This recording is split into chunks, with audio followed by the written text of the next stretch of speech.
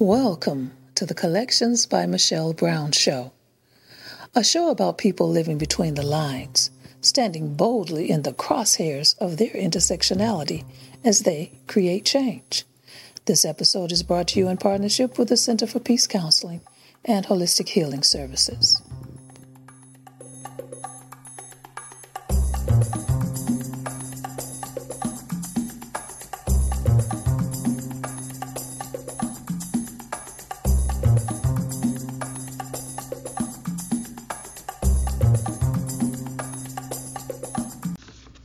Welcome to Collections by Michelle Brown. I'm your host, Michelle Brown.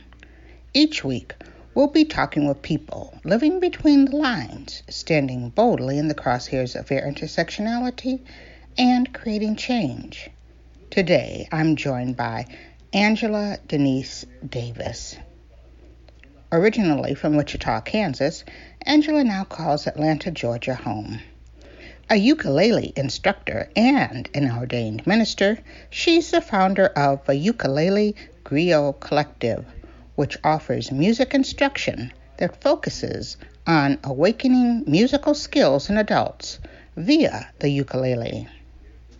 Like so many adults, Angela took piano lessons for many years as a child and was involved in middle school chorus, but discontinued her music instruction after high school. She had a profound loss of vision in 2003 and became legally blind, which caused her to rethink how she could engage music. Angela ultimately discovered the ukulele in 2015, and it changed her life. In January of 2019, she started teaching ukulele classes and formed the Ukulele Griot Collective. The collective focuses on awakening musical skills in adults in order to increase social engagement and foster joy in making music. Davis assists students in laying a foundation that will provide a framework for independent learning beyond group instruction. She believes that almost anyone can learn to play the ukulele and reap a wealth of benefits from music instruction. Her work as a minister focuses on how the fusion of art and spirituality can enlarge the ground beneath our feet and enrich the ways we move in personal and social spaces. She's a graduate of Clark Atlanta University, where she earned a BA in art. She also holds a Master of Divinity from Vanderbilt University Divinity School and a Master of Science in Rehabilitation Counseling from Georgia State University. Davis is a creator, host, and producer of the ZAMI NOBLA Podcast. This podcast is for lesbians over 40 who have always wanted a sound source that gets them. The show centers their lives with conversations about health and wellness, love and relationships, and current events. Angela, welcome to Collections by Michelle Brown. How are you today? I am doing great, Michelle, and so glad to be here with you today. Thank you. Yeah, Wichita to Atlanta. That must have been quite a change of life, culturally. Well, there were a lot of stops in between there because actually this is my second go-around here in Atlanta. I left after college and moved away to Indiana, Oregon, Tennessee, Minnesota, and then back to Atlanta for the second time, and then spent some time in San Francisco. And so I think now I am pretty much settled here in Atlanta and just really enjoying all the many ways that we are forming community here in the great state of Georgia. Mm-hmm. We had Stacey Abrams was here for the NAACP convention. It's just so phenomenal. I've watched her career. I lived briefly in Atlanta, and I know that sense of community, which is like so great there. And I love what you're doing there. You talk about like so many adults. Okay, I went to Catholic school. We had the piano, and I mean, it's like you said, so many in our adults. We've had like some kind of lessons, piano lessons, something as a child, and as soon as you get into high school or after high school, you're done. Okay, I mean, and I think that the only thing that I ever wanted to do was to play the harp, and my father asked me, did I aspire to be an angel, because he thought I wasn't going to make it, you know. And I kind of let music go. But music remained a big part of your life, even going into your ministry. Were there musicians? Was your family a musical family? Did you have musicians in your family? You know, it's interesting that you talked about going to Catholic school, because what that made me think of was my years in Catholic school during my elementary years of understanding space and quiet and solitude, and then transferring that to the church I went to, the Protestant church in Wichita, where I had an opportunity just to spend a lot of time in the church itself with the silence and the space, and music was a part of both of those elements. You know, we would sing as kids in school, and we would sing, and I was a part of the choir during my years at church. But my family also would gather, and we'd sing. My uncles were ministers, and my aunts were prayer warriors, and so we did a lot of singing as a community. So it was not uncommon for us to have family gatherings where we would get around the piano. My cousin Regina would play, or we would just sing, and it was standard. And in addition to that, there was a lot of music in the house, you know, so I was always listening to music. One of the things my sisters and I always enjoyed was going down to the Wichita Public Library and checking out music records from the collection and just really enjoying music. So we were singing music, we were listening to music, we were playing music. When you got it, you said you just discontinued your instruction after high school. Did you lose interest for a minute, or you just said, I don't want to practice, I just want to enjoy music? Well, you know, it was very interesting. Between 9 to 16, I would take classical lessons at Wichita State University, off and on. And as I got to be a teenager, I decided I really wanted to take jazz, and my mother had other plans for me. She was not financing a jazz piano lessons. She wanted me to stick with classical music and play in church and things like that. So I just decided I don't have a love for music that much anymore.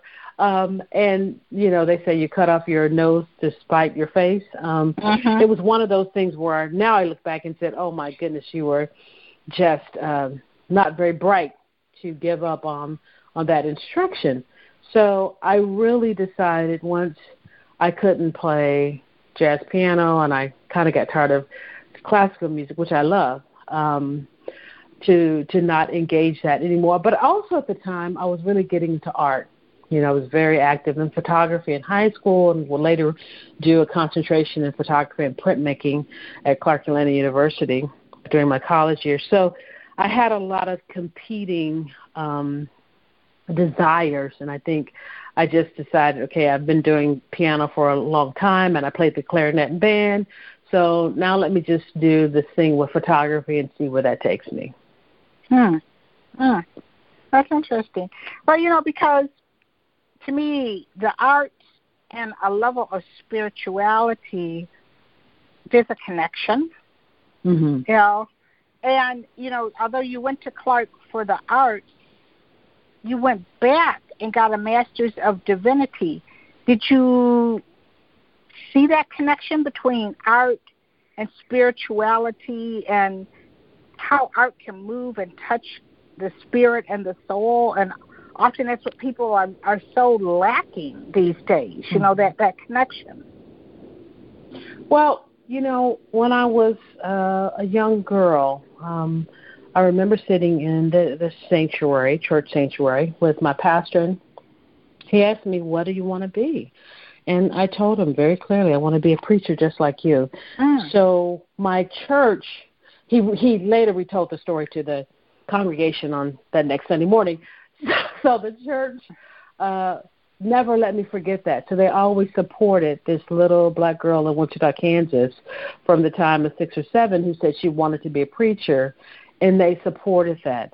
I think for me, what I heard in his sermons, I mean, he wasn't this extraordinary minister. I think he was extremely authentic in what he said. But more importantly, I think what I heard in his voice and the voices of my mother's friends and the physicality of the voices of her friends and of family members was just the importance of language and the weight of words and how when words were shaped in a very specific way, they had meaning and they could do things to you, make you feel good, make you feel bad. And that, in addition to being this kid of listening to all of this music at the library, we listened to a lot of Broadway soundtracks, Broadway recordings and movie soundtracks. So you had all of these huge themes and music and emotion. And so I think what I found in that, in those voices and in that music, was a very real spiritual connection of how we move in the world through these bodies, which allow us to sing and to speak, to do poetry, to rap, to do all of this wonderful thing that really gives shape and meaning to our world. So all of those things, I think, really influence my sense of call in ministry, how I see myself as a minister in the world today, and the way that art is just deeply, deeply connected to spirituality. I mean, I don't see a difference between those two things, art and spirituality. They go hand in hand to me. You know, it's interesting because I've talked to a number of people who are in the clergy, and it's interesting that some women who were in the clergy did not feel supported by, their pastor or whoever they went to. But then there's others who, like you, went and you told him, and the next Sunday, he's put you on notice and let the whole world know that this is what you wanted to do. Your path into the ministry, was it always that supportive? Extremely so. But I think I came from a denomination. I grew up Christian Church Disciples of Christ. And so we had some very big women leaders. Cynthia Hale, who is now the minister of Ray of Hope in Atlanta, was a major influence on me as a kid because I saw this woman doing ministry and preaching, and I said, oh my goodness, that's what I want to be. So I had all these models of women like Cynthia Hale who would preach, and the church was supportive. They bring in women for revivals. And although my aunts weren't preachers, they grew up in the Methodist Church, CME, AME in Texas, and later would move to Kansas, but they weren't preachers, but they were devout women who I believe if they had been men, they would have been preachers. But they knew their Bible back and forth. They could pray, and if anyone needed prayer, they would call on RTC. And I would read the Bible with my Aunt Frony. And so I had these pillars of a real theological education with my aunts and with my mother, who just supported this desire I had for ministry. I was a little kid who would be the only kid at prayer meetings. I had a Bible and all these translations. I had a concordance. I mean, I had all of these tools, and I spent a lot of time reading. So I can't say enough about how supportive my family and my community was, even though theologically I have moved so far away from that place. It was their support that really fostered my understanding of the importance of being connected to one's spirituality and understanding one's theological foundations? I was raised Catholic. My father, that was his way of revolting against the family, that we became Catholic, and we were just like Catholic. And that quiet that you talk about, that being with yourself is something that I've always continued to carry, although I haven't, practiced Catholicism in God knows how long. But how did it? And I have friends and other family members who were not Catholic, where their church experience was different. But you were able to take that and see it in both places. Did you ever feel any contradictions between what you were learning from Catholic school and then when you went home and on Sunday your family had a different religious experience? I think there was a lot of freedom in our home. For instance, my mom and dad went to two different churches. My dad was Baptist and my mother was part of the Christian Church, Disciples of Christ. And for them, that wasn't an issue. I'm sure other persons would have said, and couples would have said, oh, my goodness, I can't believe you two are going to different churches. But that was their desire. That's what they wanted. I had family members who were part of different denominations, and I saw how differently they worshipped. I read a lot of books about religion and spirituality and saw that there was just a wide range of options that we could have. So I think because I was in a place where I was given space to see how different the world could be, I didn't think it was odd. Now, I will also say that I was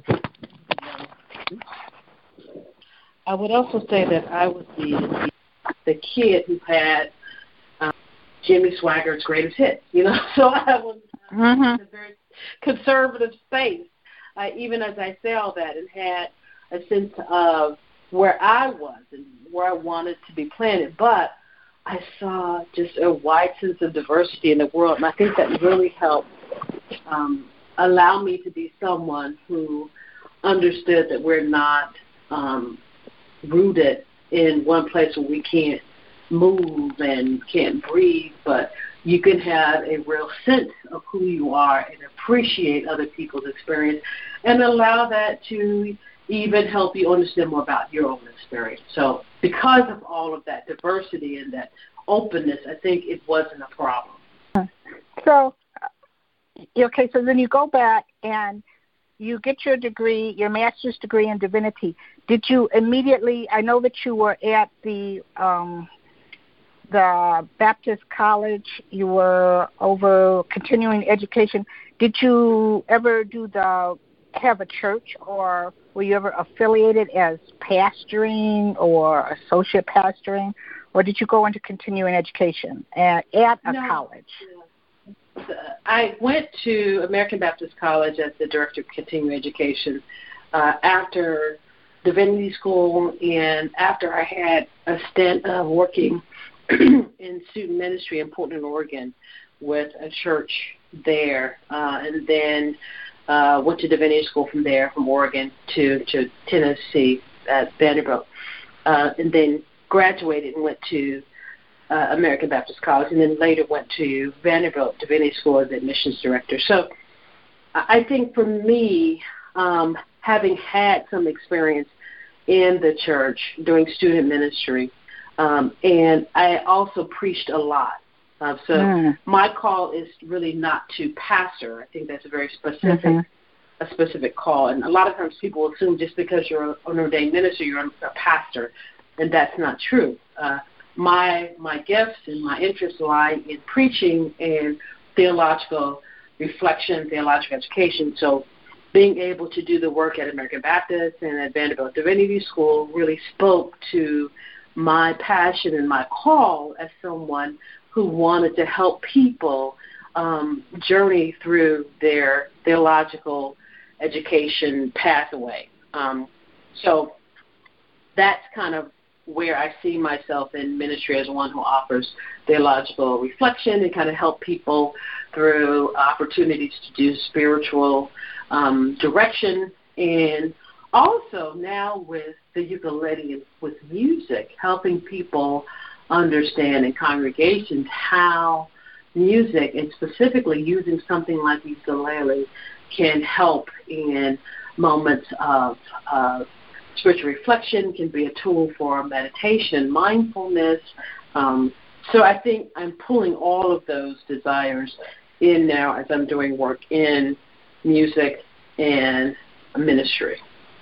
I think that you put it so perfectly. I often told you how you and your partner are so much like my partner and I. She is also an ordained minister, and she has had several cases. Oh, you should come and do this. And she said, no, that's not what I want to do. And a lot of the ways that she talks about her calling is through things like you're talking about meditation, a different type of spirituality, and when I hear you talk, it's sort of like, are they sharing notes or what? But it's really interesting. Now, you said from the time when you were first in Atlanta and to the time that you're back now, what have you seen that's different? How does it feel different to you?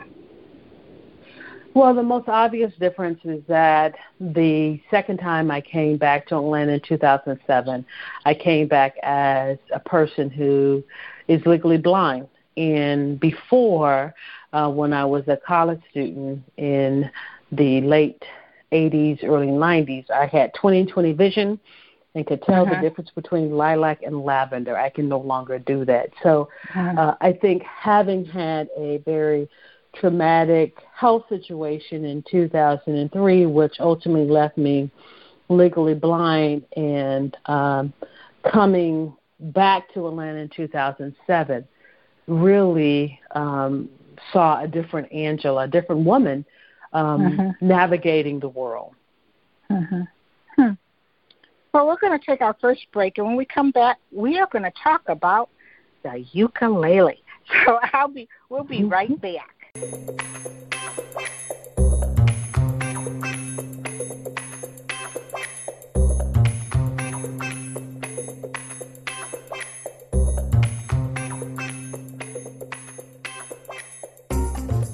This episode of Collections by Michelle Brown is brought to you in partnership with the Center for Peace Counseling and Holistic Healing Services, bringing balance to your mind, body, and spirit. For more information or to schedule an appointment, visit the center at www.thecenterforpeacellc.com.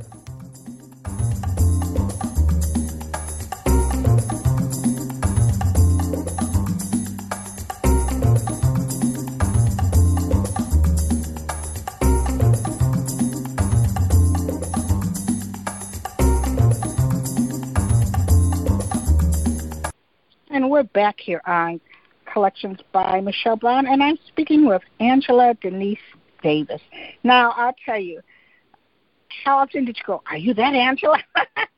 You got quite the name, Angela Davis. Yes. And that has to be sort of a lot of interesting stories, I imagine, that you've gotten about that.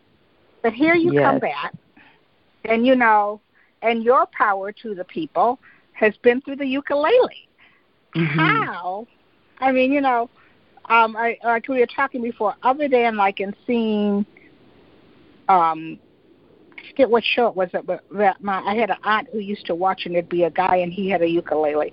And then I had two friends who played the ukulele, but they were both white.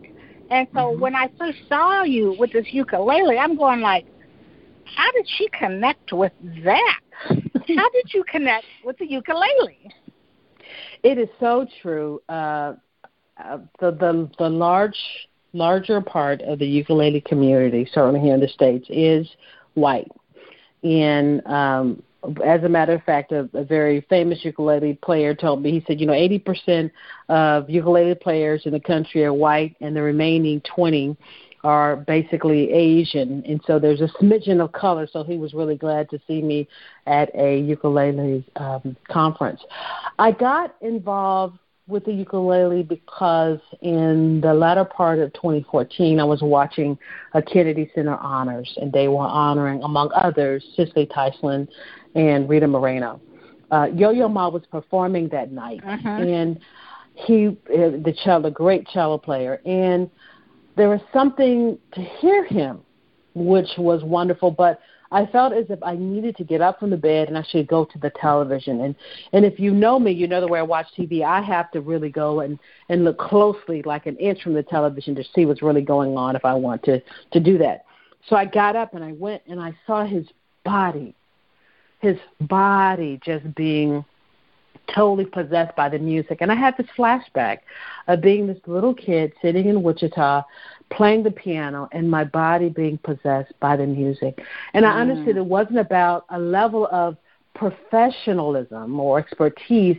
It was about one's willingness to be mounted, so to speak, or to be willing to be embodied by music in such a way as to allow other people to connect with you.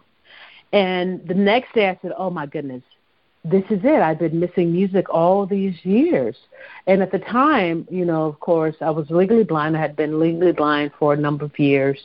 And I no longer played the piano because it was difficult to see and I couldn't read sheet music.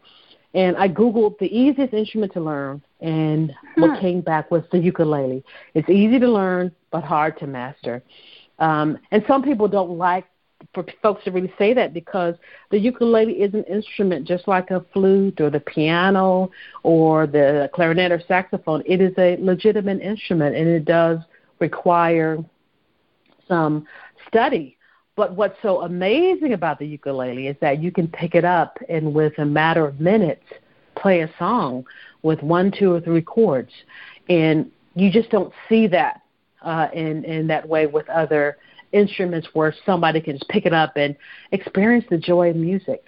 So I went out and I bought a ukulele, and at that point, I took it to church with me. It was my next speaking gig, and I told the congregation, I said, I'm going to come back and preach in 3 months, and I'm going to be able to play you a song, because I couldn't even play any song at that point in time. I just got it the previous day. And I went back three months later. This was at the First Existentialist congregation here in Atlanta.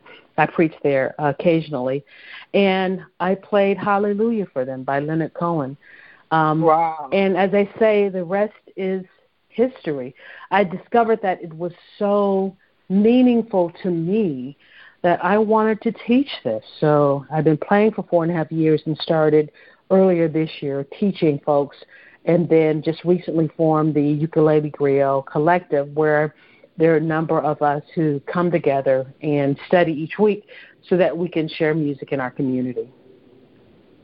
Now, how easy was it to find a ukulele? I mean, did you just walk into a music store? I guess for some reason I thought that would be like an exotic, instrument. Well, what's interesting about the ukulele is that some people will just buy one offline from Amazon, or they just go down to their music store and pick one up.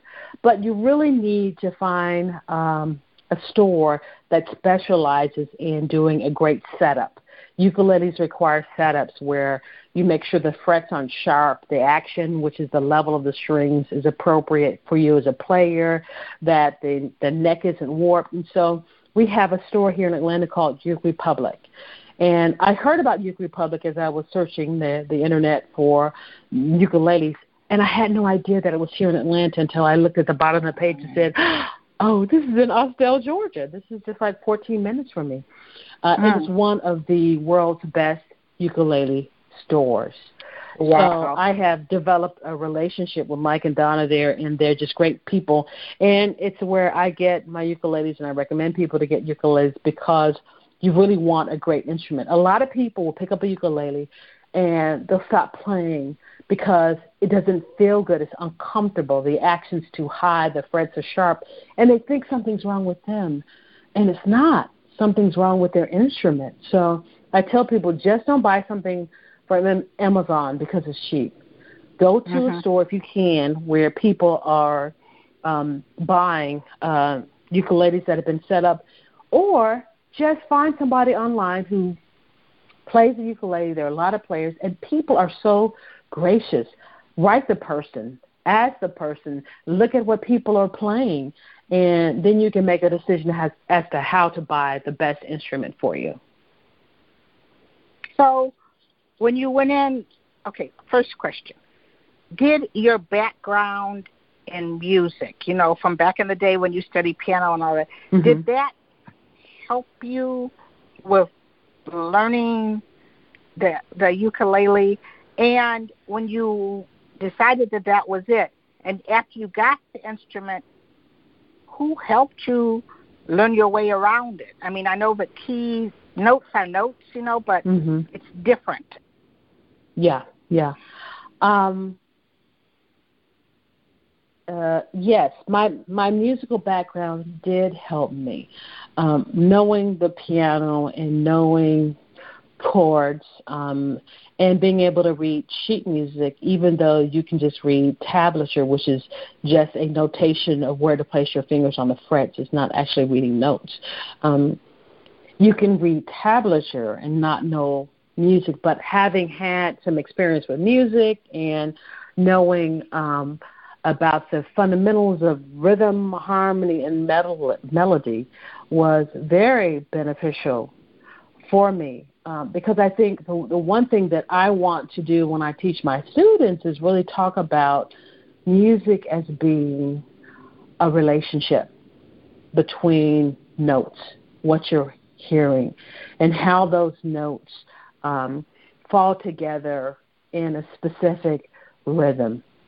So you have your rhythm, your melody, and your harmony. If you know that, and if you come to the ukulele with that, you do have an edge up. What's exciting, though, is to see guitar players who come to the ukulele because they're already familiar with the fretted instruments and chord shapes. They're really up on the game because they can quickly, get in and run with it. So it's really exciting. But yes, if someone has a musical background, I think it is easier. But at the same token, I have a student I taught earlier this year. She had no background in music. And by the time we finished, she was reading ukulele tablature. She was being able to make chord transitions. And now she loves the ukulele, and she plays it for herself, for her own joy, and she's sharing that with her grandkids. So that's the one thing that I love about the ukulele. It's accessible, whether or not you've had music instrument or a history of that in the past, or if you're just brand new to it, it can be really accessible for you. And I believe there was a second part of that question, which you just have to remind me of. Who taught you? Yes. Because I could see where you'd be that moved, but yeah. I'd be like, you did it. Who taught you? So the first thing that I did was to try to find someone here in Atlanta who could, kind of help me. And there was a guy named Arnold who was starting a teaching practice. And I went to sit with him for a couple of times. He lived kind of far out, so it really wasn't that feasible for me. But what he taught me with those 2 30-minute lessons was just the importance of how you position your body.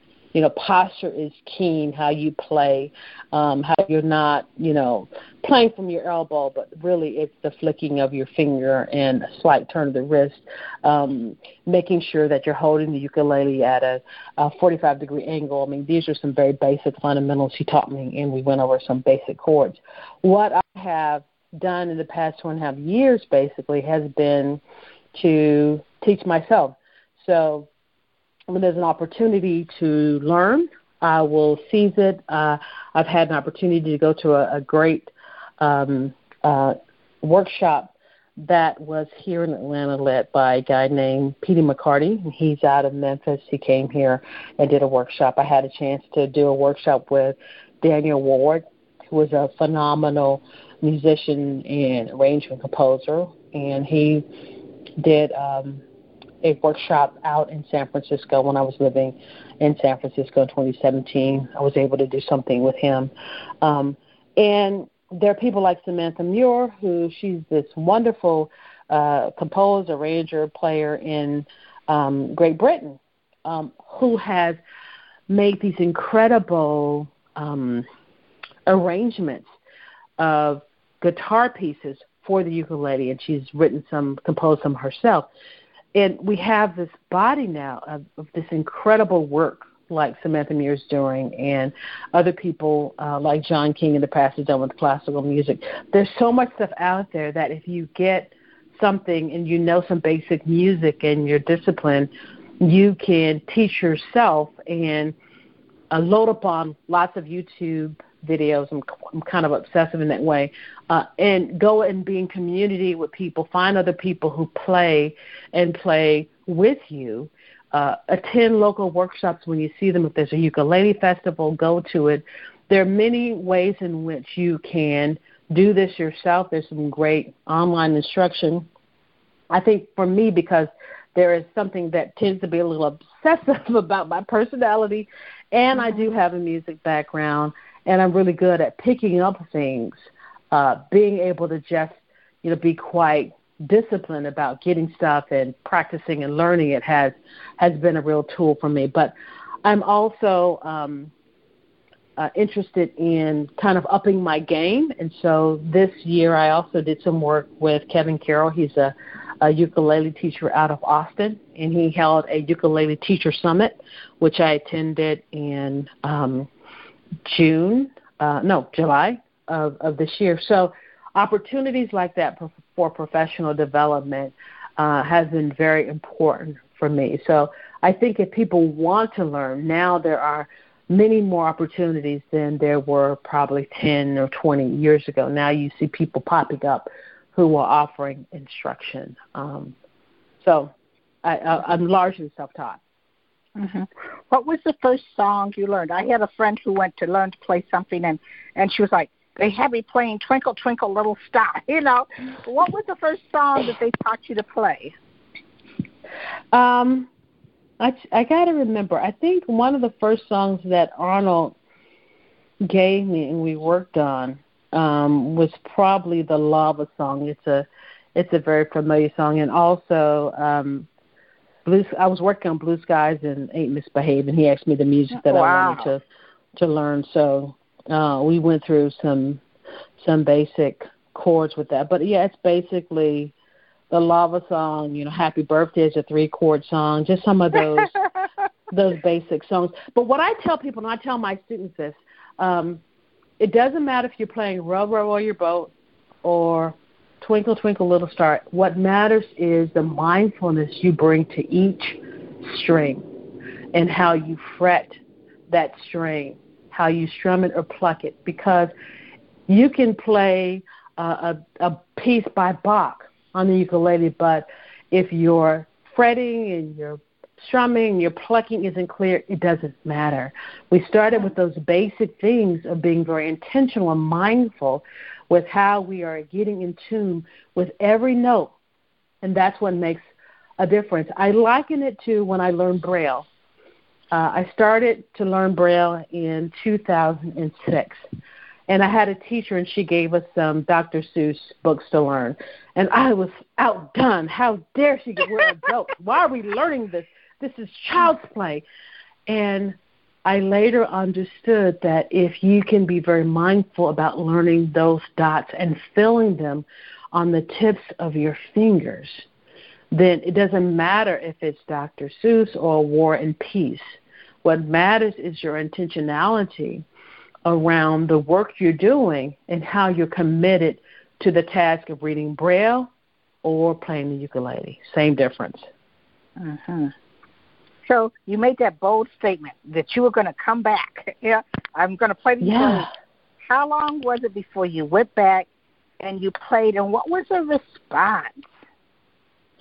So I went there. It was like probably June the 15th or 14th in 2015, and then I went back in March, and I played Hallelujah. And what's neat is that this congregation, the first existentialist congregation of Atlanta, is philosophically based. So they're really about existentialism and your being present in the world in the way in which you show up. So I think for them, they got a kick out of me bringing back my ukulele and saying, this is what I'm doing, and this is music.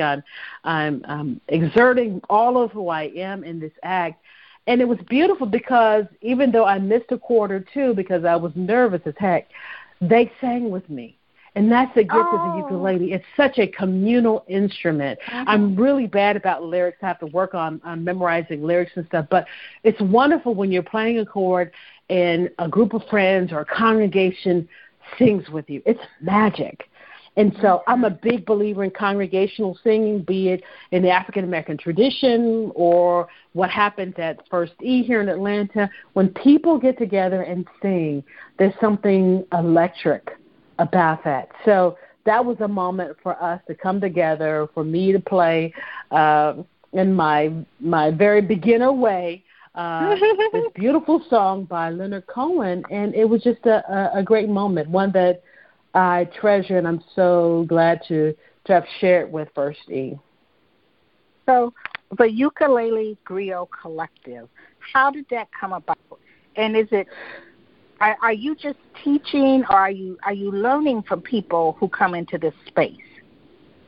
So my instructional offering is called Griot, UKE, which is short for ukulele, Griot.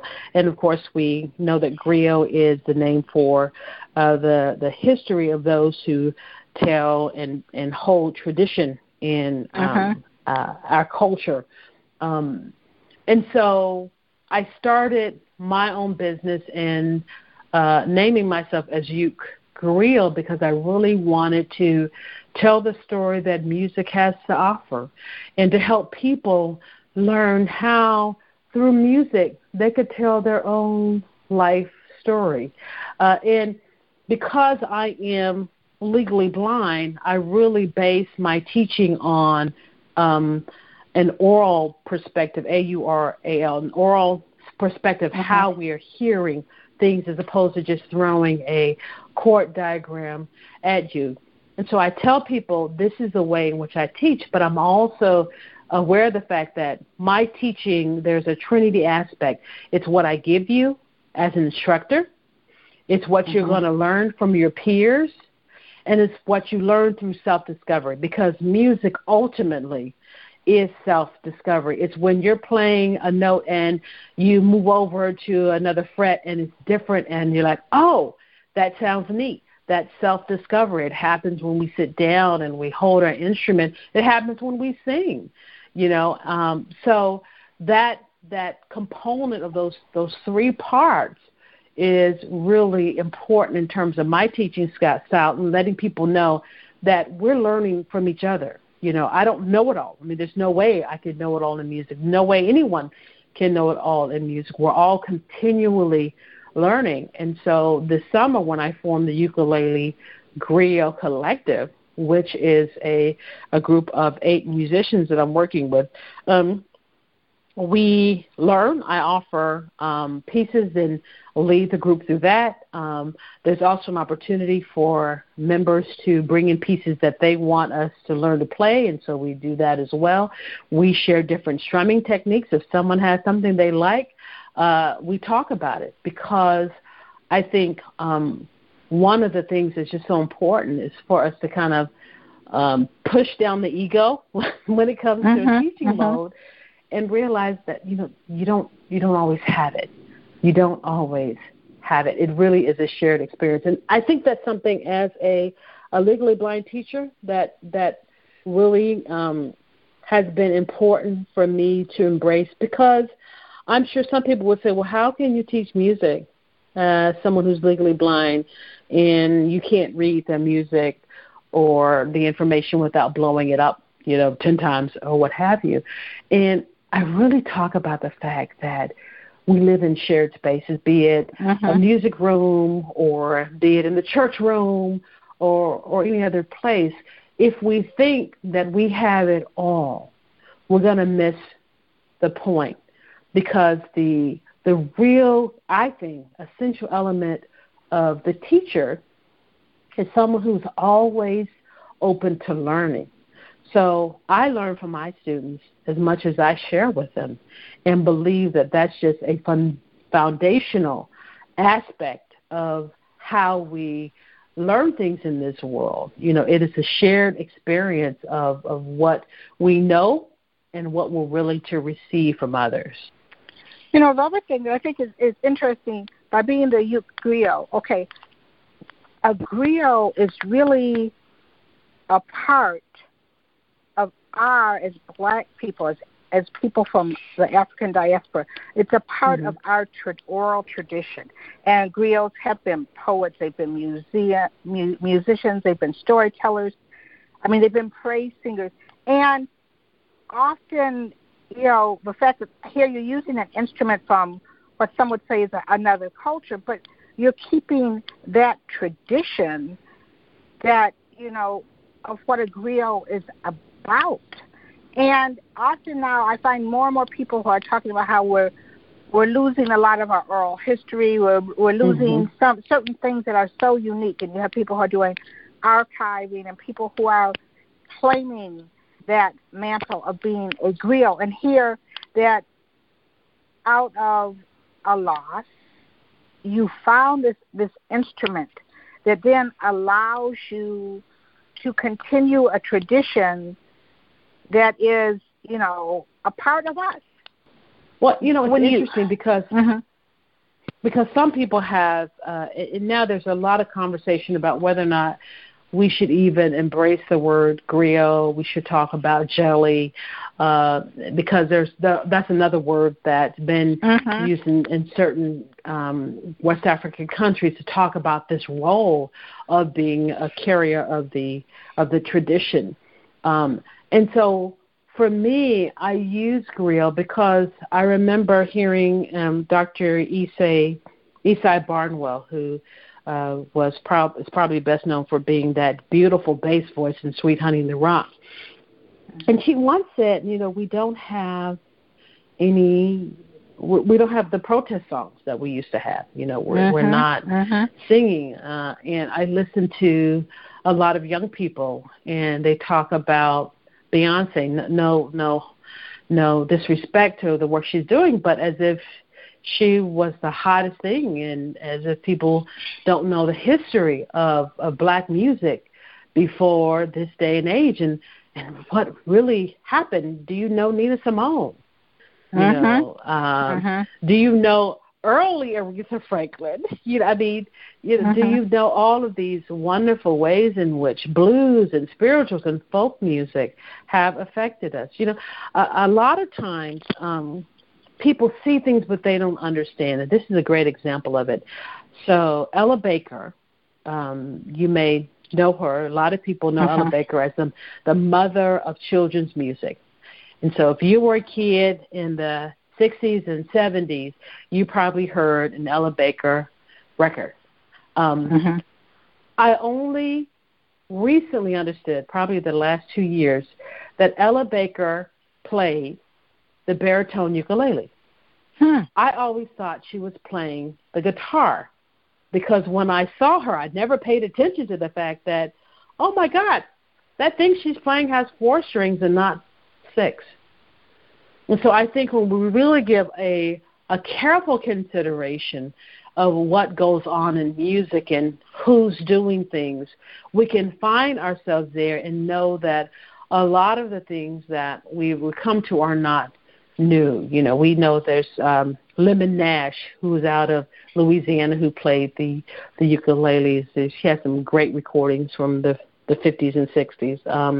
Laura Dukes was from Memphis, Tennessee, and did blues on her ukulele. There's Robert Rabbit Muse, who also played the baritone ukulele, but soprano as well. So if we're not going back in the past and doing a survey of where we have come from in the arts and theology and science, then we'll miss a lot, and we won't understand that we've been there. We've done that. We've made some incredible strides. And so for me, music is one way of preserving that tradition, because one of the things that I really want to do and I'm working on is giving voice to African-American spirituals and work songs through the use of the ukulele and a ukulele ensemble. Because the ukulele has this, especially the soprano, it has this beautiful harp-like sound if you play it in a campanella style, which is where you're playing different notes on different strings, so the notes overlap, kind of like a harp. And when you're putting our music in together and preserving that culture and singing the songs, singing congregational songs, then we're not losing it. And then people can make a connection between that music and the blues and what we're seeing now. And then you can put the dirt back on rock music and see its real heritage in African American music. But if we're not looking at that and really going back to explore that, we miss a lot of information. You know, I had a conversation with Eric Darnell Pritchard, and he wrote this book called Fashioning Lives, Black Queers and the Politics of Literacy. And we had this conversation about literacy and how it has always been something that has sort of like hung over our head, but he honed in on how much music had always been a part of our literacy as Black people, because he said, you know, we use song to say when it was safe to run, how to escape north, what was a safe. So music and song has always been a part of what we have, our own brand of literacy. And, you know, and often, like you said, we forget it. Like, oh, so-and-so saying, like you said, Beyonce said this in her song, and it's like all brand new. No.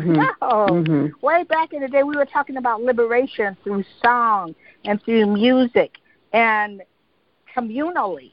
You know, that's how we shared these stories. We'd come together and we'd sing, we'd play music, but we weren't just entertaining one another. We were educating. We were passing on oral history. Yes.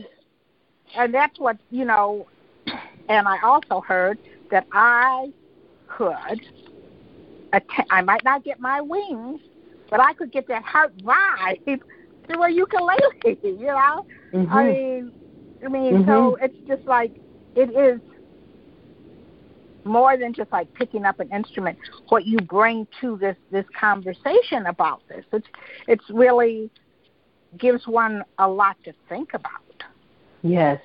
You know, I think about African American spirituals, and I was looking at a sheet of music, and someone was playing the song, and it was probably something like This Little Light of Mine, or just some African American song, and in the notation it said American folk song. And it's true. It is an American folk song.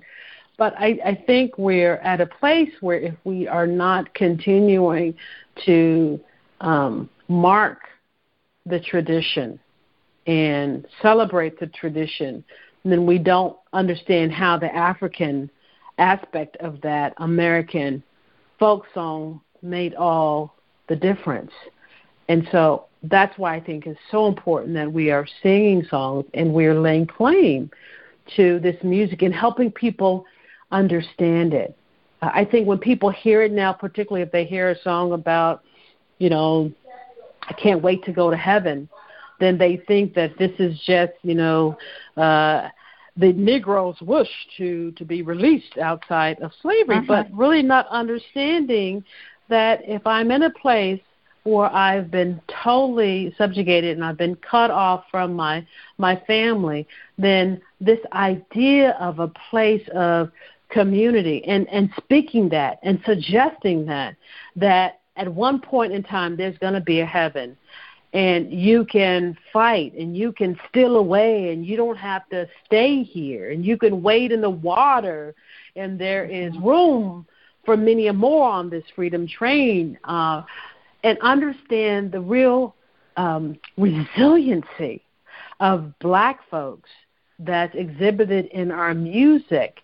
But if you just hear it and you don't understand the history behind it, then when the Mormon Tabernacle sings, I got a robe, you got a robe, all God's children got a robe, you just think it's a song. I got shoes, you got shoes, you just think it's a song, and you don't understand the meaning and what that meant to Black folks, and this idea of sufficiency, and this idea of having what you need in order to mark yourself and declare yourself as human in the world. So we need to talk about this music. We need to sing this music. Our children need to be acquainted with this music so they understand that some of the things we're dealing with now aren't new. And the way in which we survived these things that marked us less than human was largely through our art and our understanding of saying, this is what makes me human, allows me to put my stamp on the world to say, I am here, I am sufficient, I am worthy, I'm glorious. It's in my art, it's in my music. And that's why I say music is the story. If you want to know something about people, listen to their music. If you want to know what people think about things, listen to the music. Listen to what people are singing. And then that's going to tell you so much about who those people are. Well, we're going to take our second break. I mean, that is just, really, that is such an important part. But I want to take a break here. I want to talk about, when we come back, we're going to talk about where you're going next with it. And then we're going to ease on into the podcast. So we'll be right back.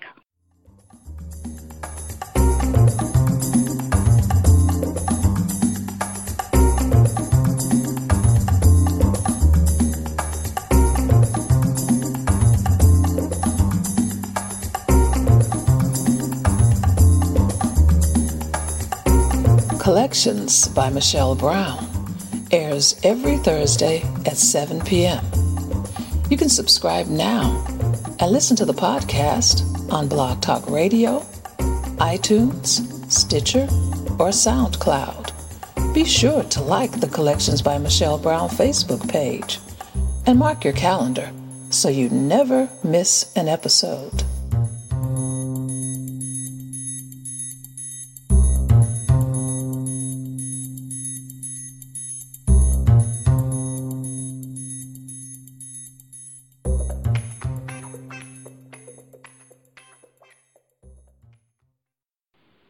And we're back here on Collections by Michelle Brown with my guest, Angela Denise Davis. I often, in fact, regularly, I tell this story. And last week I was on a panel with NAACP, and I told it because we took a group, a few years back, I took a group of young African-American youth to the Dusab Museum in Chicago. And towards the end, we got there late. I mean, we just got there late. But one of the docents saw me with this group of my motley crew, and he said, come in, let me show you around. And he took us in this room, and he asked the kids, what do you see? And one of the kids went, slavery. And he said, no, look. And he pointed out artisans. He pointed out craftsmen, and he said, we built this country. And he talked about how strong as a people we had to be for this young person to be still standing here today. And as I listened to you talk a moment ago, that's what I was thinking about. This is why we need to know these songs. We need to know what these songs meant, and to reclaim that. And I think in many ways, especially now, when you see so much is going on where it's easily to not have hope, but to know that we came from a people who, as my mother would always say, made a way out of no way. Mm-hmm. Mm-hmm. Yeah. So, I mean, I'm just excited about your ukulele now, you know. I mean, I'm going to be down there. You're going to have to teach me something more than Twinkle Twinkle Little Star. Well, you know, what I think, and I'll just say this real quickly, what I think that's so exciting to me, Michelle, is that I think people listen to our music. They listen to the spirituals. They listen to the blues, and they just assume that these are things that the happy people sing. And they don't understand any of the genius behind it. Even in some of the technical approach with the whole blues scale, but this idea that it was the African American genius and the artistry that made this music possible. And this wasn't the only thing that we did as well, because you had black people also excelling in classical music at the time. I mean, you know, I come from some really gifted people, and I celebrate that. I celebrate that in music and when I play, and my desire to share that.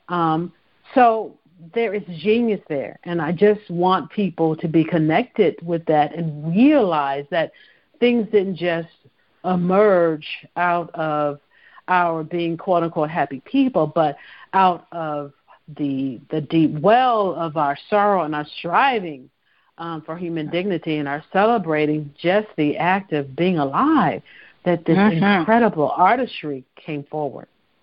So the accessible ukulele movement. Yes.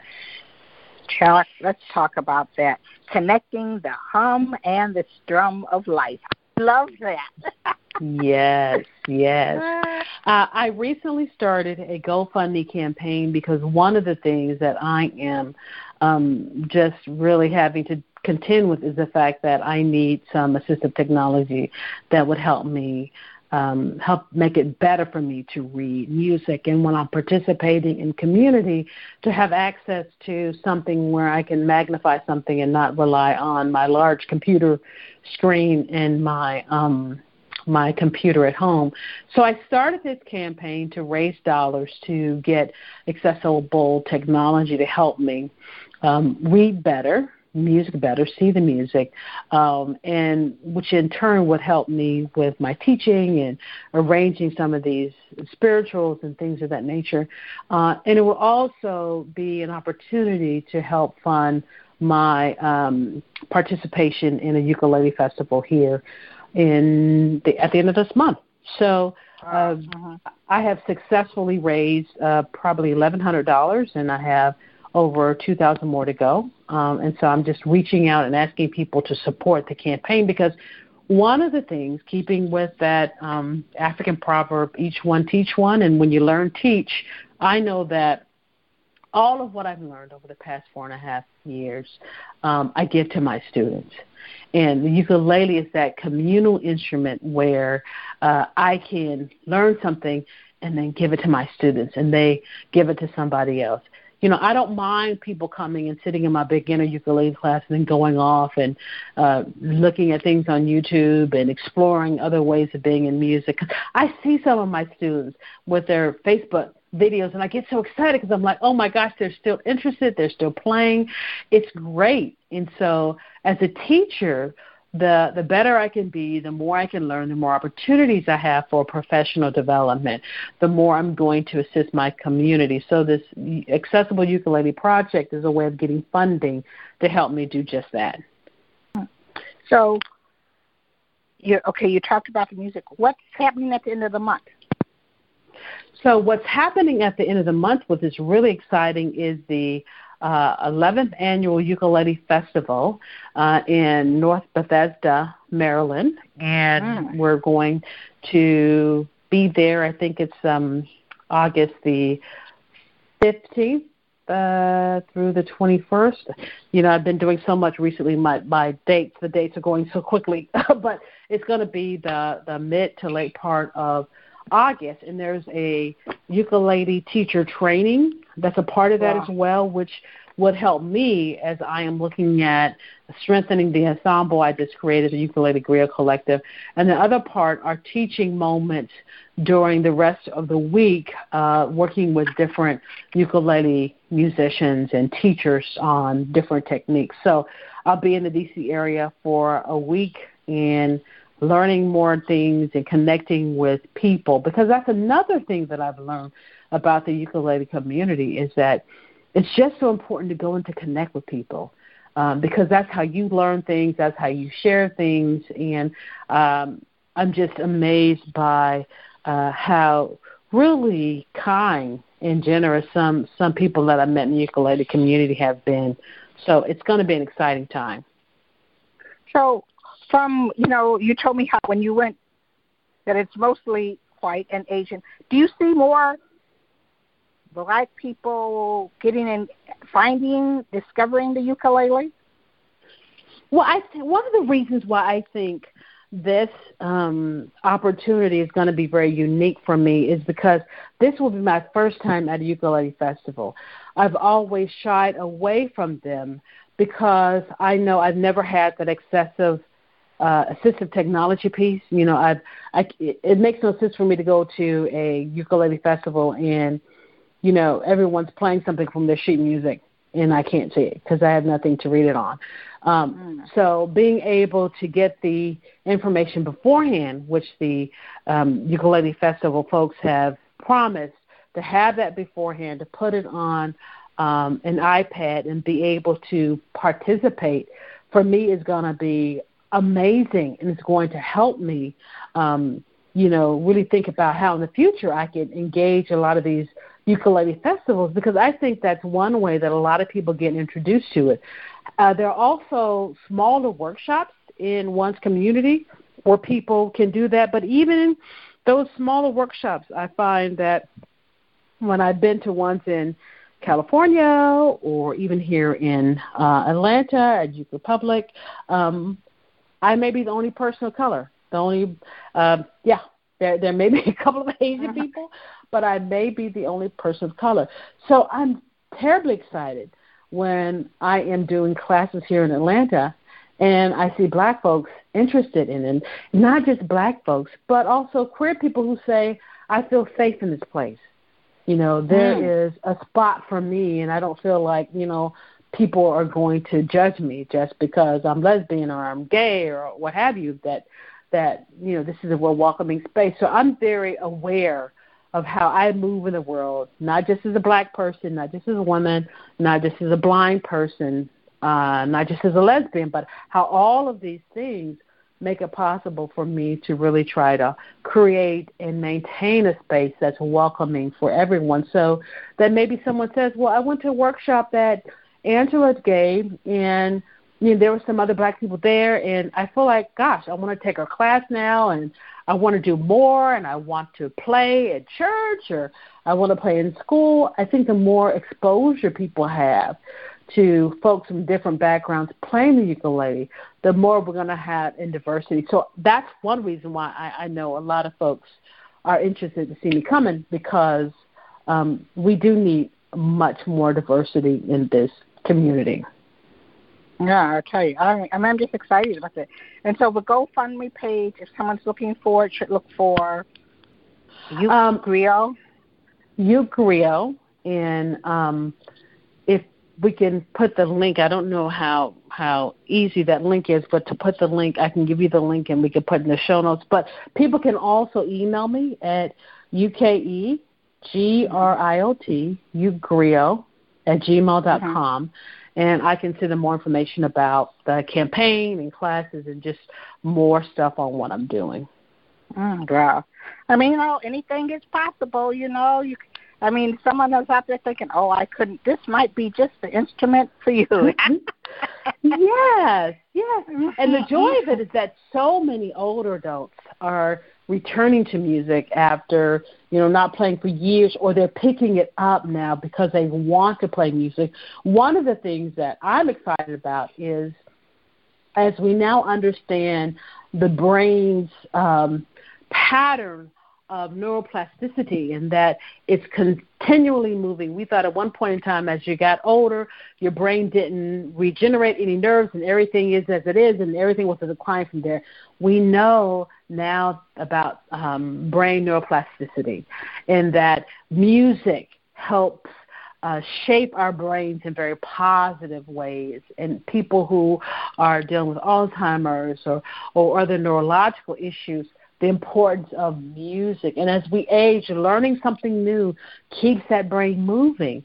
So I am so excited about working with older adults, working with middle-aged adults who want to come and do something new, working with younger adults who are thinking, man, this is going to be my lifelong instrument. I can start now and play it for the whole of my life.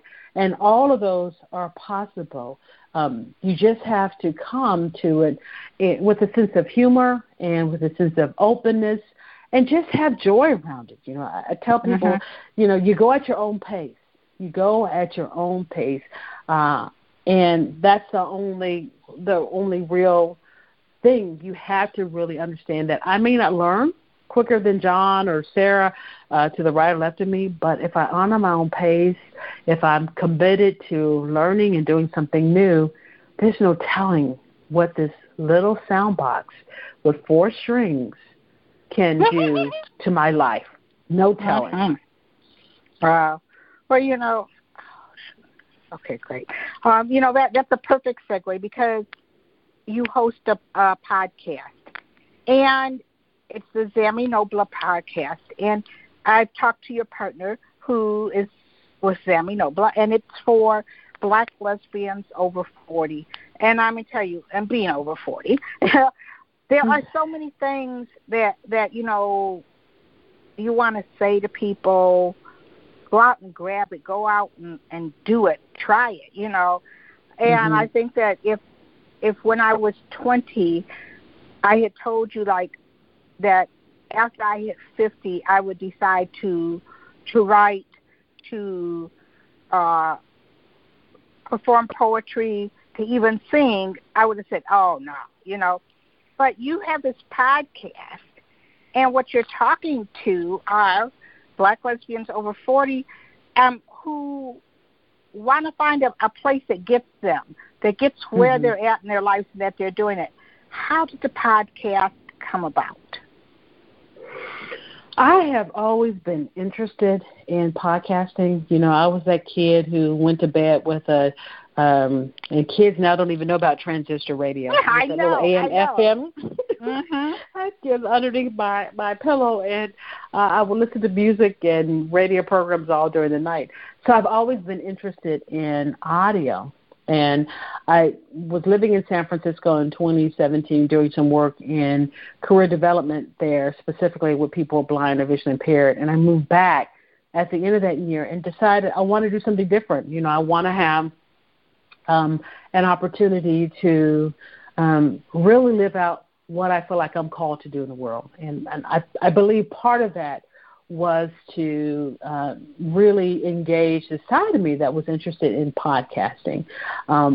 So I approached the ZAMI NOBLA board in May of 2018 and said, hey, I have this idea. If you all provide all of the equipment, I'd like an opportunity to create a podcast, and we'll look at, you know, doing it for the next year and make some evaluations at that point in time. We just reached our year mark this month, so that's exciting. And they decided to take me up on it, and I learned everything I could about podcasting, the best type of recorder to get, the best type of mics, and I was very clear that my goal, and I was supported by ZAMI NOBLA, was to create a sound source for Black lesbian history. I wanted to create the type of programming I wanted to hear. I wanted to create episodes and interviews that if I'd heard them in my 20s, they would have made a stronger pathway to the woman I am now, almost at the verge of 50. So I knew that what I was doing was creating work that we could hear now, But when we listen to it later, it will also be influential because we're telling stories. We're sharing what it's like to be alive and a Black lesbian and an older woman on this edge of time. And I just knew that it was very important because when I listened to other productions in the pod sphere, I didn't see older Black lesbians. I rarely saw Black lesbians, and a lot of what I saw didn't really represent me or the other Black lesbians that I knew. So I was even more impressed to say, hey, we're not here and we should be, and this is a way that we can really work on defeating isolation because many sisters out there, older Black lesbians, are isolated. They're not into community, or they're in a space where physically they can't get to be in community, or they don't know how to get into community. So the podcast really is, we've heard from some women, has been a real lifeline to this virtual community that has inspired them to seek physical community in their own areas. And it's interesting, you know, how life intersects. I mean, I was that radio kid too. You know, I tell people, you know, I have listened to NPR for, you know, as long as I can remember, and I particularly like Terry Gross and Fresh Air because, you know, to tell those stories. But in part, how I found my way to you, Angela, you know, was through someone who I had met through activism who had this amazing story. And she told me about ZAMI NOBLA. But like you said, how where you are and what you can do, because she knows I always call her name, Dr. Wilhelmina Perry. I mean, her story amazing. Is so remarkable. I met her. I was on the board of the National Black Justice Coalition, and we started to talk.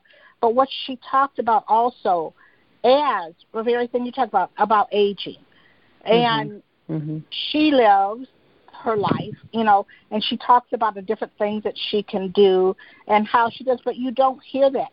And I've talked to Dr. Imani Woody, who's in D.C., where she says that she is doing it's Mary's House, and a lot of it has to do with particularly older lesbians, but LGBTQ community, because she said often people, they don't go to the clubs, and they're self-isolating. And here is a way that they can hear about and do things and hear people who might be much like them and go like, I could go do that, you know? I could go do that. I could volunteer. I could be involved. You talk to a good friend of mine, Karen Williams. I mean, you know, and I know people who go like, they talk about Wanda Sykes. Hey, Karen Williams was doing it, you know, back in the day. Yes. Back in the day. I mean, and when she talks about her stories and what she's, and what it takes to go through, and the fact that she's going to it, and that also that when you hit a certain age, your life isn't over. There's all these options, and this is some of the things that I see in some of the people who you're talking to, and they're talking about their relationships, they're talking about health, they're talking about all these things that they're living their lives. My grandmother always said there's no sense dying till your time comes. And it seems like you're bringing lesbians who are saying, you know what, just because you're not twerking in the club doesn't mean that life is over. There's these other things that you can do. Yeah, we have to speak to that. How do you go about finding the stories you want to talk about, and what do you hope that someone will walk away from if they just sort of like anytime they just happen to turn to it that will make them come back to the podcast the next time that they'll hear? What are you hoping that they'll leave with? I want people to leave with the knowledge that these fierce, beautiful, incredible Black lesbians I interview have written receipts for our existence. No one never needs to wonder whether or not we were here because this is proof. I interviewed, like you said, Karen Williams, and I know you interviewed it too because I listened to your podcast. I subscribed to your podcast. And one of the things that she said, and we joked about, was, no one's ever going to have to wonder, is she a lesbian? Was she? Did I see something in her jewelry box? I think that, and we also make a rule. I made a rule that the women that we interview are out. Say your name. Say your name. And that's our theme song was written by LaTanya Peoples, and she wrote this very hot, just incredible song, Sweet Baby. And, part of that song says, talk about the importance of say my name, say your name, say who you are. So these women are saying, we're here, we're doing incredible work. Ain't we bad, ain't we bad, ain't we bad, and you too can do this. If you've had to move in the world in this way and you've had some challenges, some difficulties, you need some things you need to celebrate, you too. So it's just look at me and you too. I want people to leave with that because I've been blessed. And so every time I finish an interview, I'm like, oh God, that was the best one yet. And I say this virtually after every interview because I get so excited by hearing the stories that these women tell, and you can probably relate to some of the best stories you get are after you press the stop button because people keep talking and you're sharing more, and it's just phenomenal. So a lot of the women who agreed to be on my podcast are either women that I know, they're somehow associated with ZAMI NOBLA. They may have come in like Karen Williams did for an event we had. And they're also incredible women that I want to interview, which is why I'm looking forward to interviewing you, Michelle Brown, because you see what these women are doing, and I'm like, oh, God, we have to capture this. We have to put this in the audio vault so that people can realize what's happening. So when I tell people what my goal is and what it is I want to do, and they understand that we're really just having a conversation. I don't give any handout questions. It really isn't that. It's like, girl, let's sit on the couch and let's talk. You want some tea or a glass of wine? Let's just kind of have a conversation.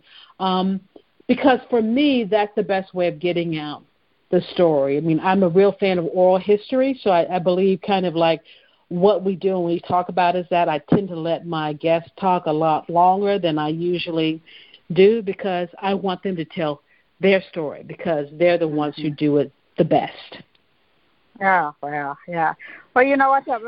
My son also said, Mom, you'll talk to anybody. And you know what? That's how, you do. And then you hear these amazing stories.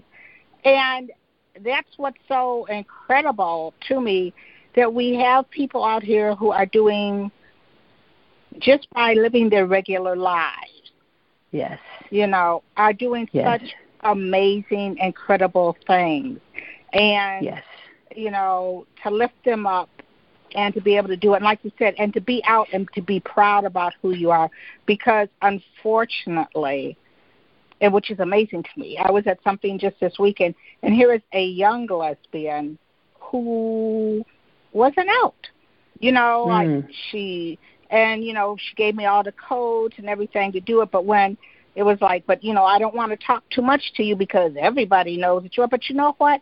Everybody does need to know, because I'm hoping that as you walk your path, as we walk our path out there, that one day she'll be able to say, hey, yeah, I am all that, and yes, I am a lesbian, and yes, I am a lesbian, not only for her, but for that next generation and that generation to do that, and also that they don't go like, well, where were y'all back when, when we were, no, we were there. We were there, right. It gets better, but to get better isn't a straight shot. Sometimes it's kind of hard, but we have that tenacity that we're going to make it happen. Yeah. Yes. Yes, that reminds me of this young woman, this woman who did a play, and I think it's called Indigo, and her name is Karma Mayet. I think I'm pronouncing her name correctly. But a part of her play, she talks about this lesbian relationship between these two women, African American women who were enslaved. And I said, oh my God, this is amazing, because how many times do we get to see someone taking an artistic look at what it must have been like to have been queer during the time of slavery? And so, again, the more we can have these lives where we are open and